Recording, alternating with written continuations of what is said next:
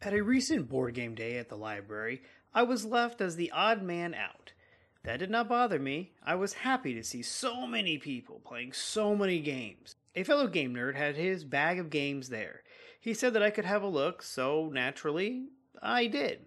He had For Sale, a game that has been mentioned by a few guests and has come up in a few books that I have read.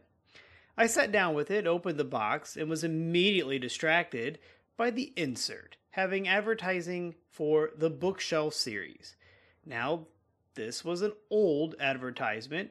It only listed games 1 through 10 or possibly even 12, but now there are 29 games in this series. Anyway, I had heard of a few of these games and recognized a few of the designers. Rainer Knizia had a few games in this collection, and I was curious how much they would be. Being in a library, I just walked next door to the computer lab to take a look. I bought 3 of his games: Gem Dealer, High Society, and Looting London. I got all 3 shipped for under $40.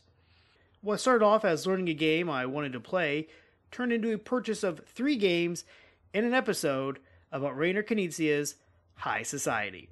In High Society, you and your coworkers are wealthy influencers in the 19th century. You're trying to bid for luxurious items and multipliers of your wealth while avoiding misfortune. While you are amassing your luxurious possessions, it is imperative to keep an eye on your fortune. While the player with the most valuable luxurious collection wins, the player must not have the lowest fortune left in hand. In other words, can you balance your wealth and opulence better than your coworkers and become part of the high society?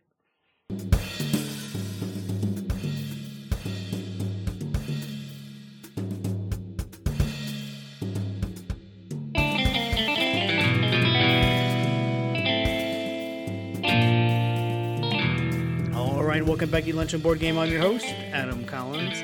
Let's take a look at the rule clarity for High Society. As with each game in this series that I have played, the rules are quite short, tight, clear and concise, and full of relevant examples. I must say I am a fan of this bookshelf series so far. Time to explain to newcomers. It takes about 5 to 7 minutes to explain to newcomers. The hardest thing to explain are the misfortune cards and how they work, and how the auctioning works for these unfortunate cards. This can be reiterated when they first come up in the game. Gameplay. The gameplay is quite simple. Each player takes their hand of 11 money cards. This is your starting wealth. These cards range in value from 1 million to 25 million.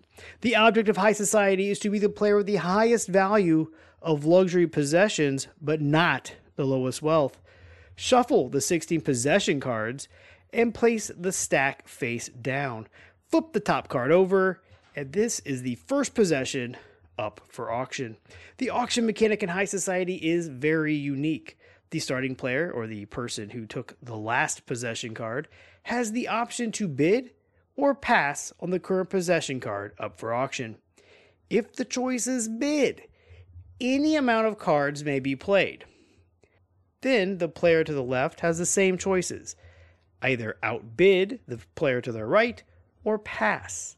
This continues until everyone passes back to the player with the high bid. Here's the caveat about bidding that I said was so unique.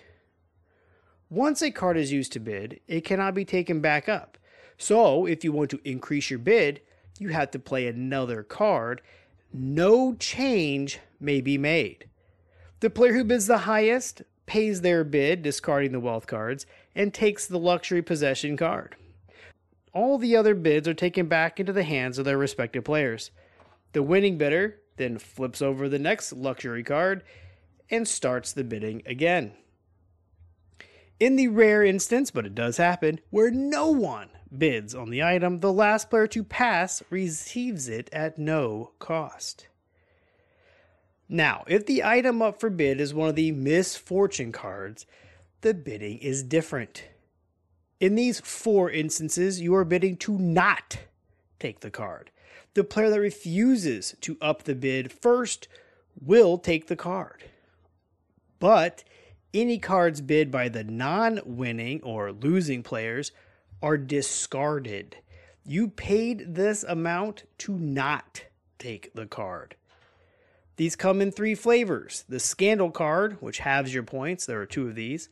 Gambling Debt, which is just straight up -5 points. And Theft. Discard your lowest possession, or if you have no possessions, the first one you successfully win. Also in the deck of luxury cards are 2 copies of the Promotion card. This is treated like a normal luxury card for bidding purposes, but the winner will get to double their points at the end of the game if they possess one of these cards. 4 of the luxury cards have a red border, 2 Scandals and 2 Promotions. The game ends immediately when the 4th red bordered card appears. It is not bid on. Any yellow bordered cards still face down in the draw pile are also not bid on. The end can come fast or be the last card flipped. Once 3 red bordered cards have been flipped, prepare for every round to be the last. When the game ends, add up your wealth cards left in your hand. The player with the lowest wealth is eliminated. The player did not balance wealth and luxury well and therefore cannot win the game. Next, the remaining players add up and subtract all yellow cards before multiplying or dividing red cards. Yes, it is the opposite of the standard math order of operations. Then the player with the highest value of luxury wins. If there is a tie, the player with the highest wealth remaining wins. Component quality. I have the Eagle-Gryphon Bookshelf Series Edition from 2008. The fortune cards are a nice linen finish. I do not think they need to be sleeved as they are not shuffled. They are just played. The recognition and misfortune cards in the set are a nice thick chipboard. I do not think either of these sets of cards will wear out anytime soon, which is a plus since it will be seeing a lot of table time. Lunchtime potential. Absolutely! We learned it and played it 3 times the first day. The blended mechanics and winning conditions drew us in, and we kept coming back for more. This is a perfect lunch half-hour game. Replayability. I think I just answered that. This game is fantastically replayable. It is great at low player count, like 3, and just as great at 5 players. The strategy remains the same, but the amount of people playing makes it hard to keep track of who has played what, and also when to bid on what, and when to let it go. This is a game that I have introduced outside of my office to my weekly gaming group. They tend to be a bit harder to please, but they are open to filler games. I was a bit wary to introduce this to them, but not only did they like it, we played it back to back before calling it a night. I was also told to keep it in the rotation, and that is high praise coming from them. Artwork. Again, I have the Eagle-Gryphon Bookshelf Series from 2008. The artwork by Paul Niemeyer fits the theme very well. Each of the 10 luxury cards depicts something considered, well, luxurious.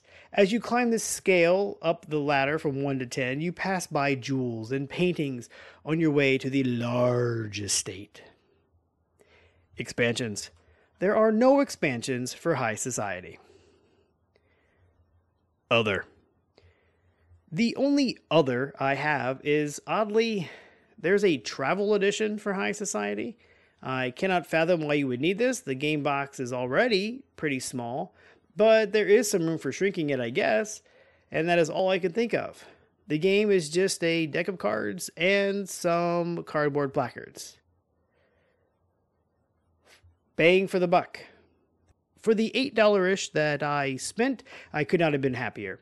It is currently in production by Osprey Games for $20. For that price, it is still a steal. It will provide plenty of enjoyment. It plays 3 to 5 players, and each player count offers a slightly different experience. Summary. Reiner Knizia has designed a lot of games, like a lot. High Society is his take on an auction game, and I love it. I love that it is not a standard auction game. The whole mechanic of bidding sets the game apart. I love that you can't make change. I love that you have to pay to not get the misfortune cards. I love that it's not the person who won the most successful bids that wins the game. The balancing of wealth and luxury is great. I also like the aspect of trying to remember who has spent what cards, who has high values left, who doesn't. Do I have enough money left to raise the bid? Do I have more money than at least one of my coworkers? Each game you're asking these questions, and each game could have a completely different answer depending on the order in which luxury cards have come up and who you're playing against. It is this slight chaos that keeps my coworkers, friends, and me coming back to this game. It plays fast, and each game can be a surprise as to what comes up and when. For instance, our first game, the last card was the 4th red bordered card. The most recent game, the first 2 cards were misfortune cards, and we had to decide how we felt about being negative points out of the gate. It currently stands with an impressive 7.2 on Board Game Geek with over 13,000 ratings. That is pretty decent for a game that is almost 30 years old. Give it a try. You will be glad you did. And as always, you can reach out to me at eatlunchandboardgame.com, facebook.com/eatlunchandboardgame, and you can always email me at eatlunchandboardgame@gmail.com. And remember, board games build bridges.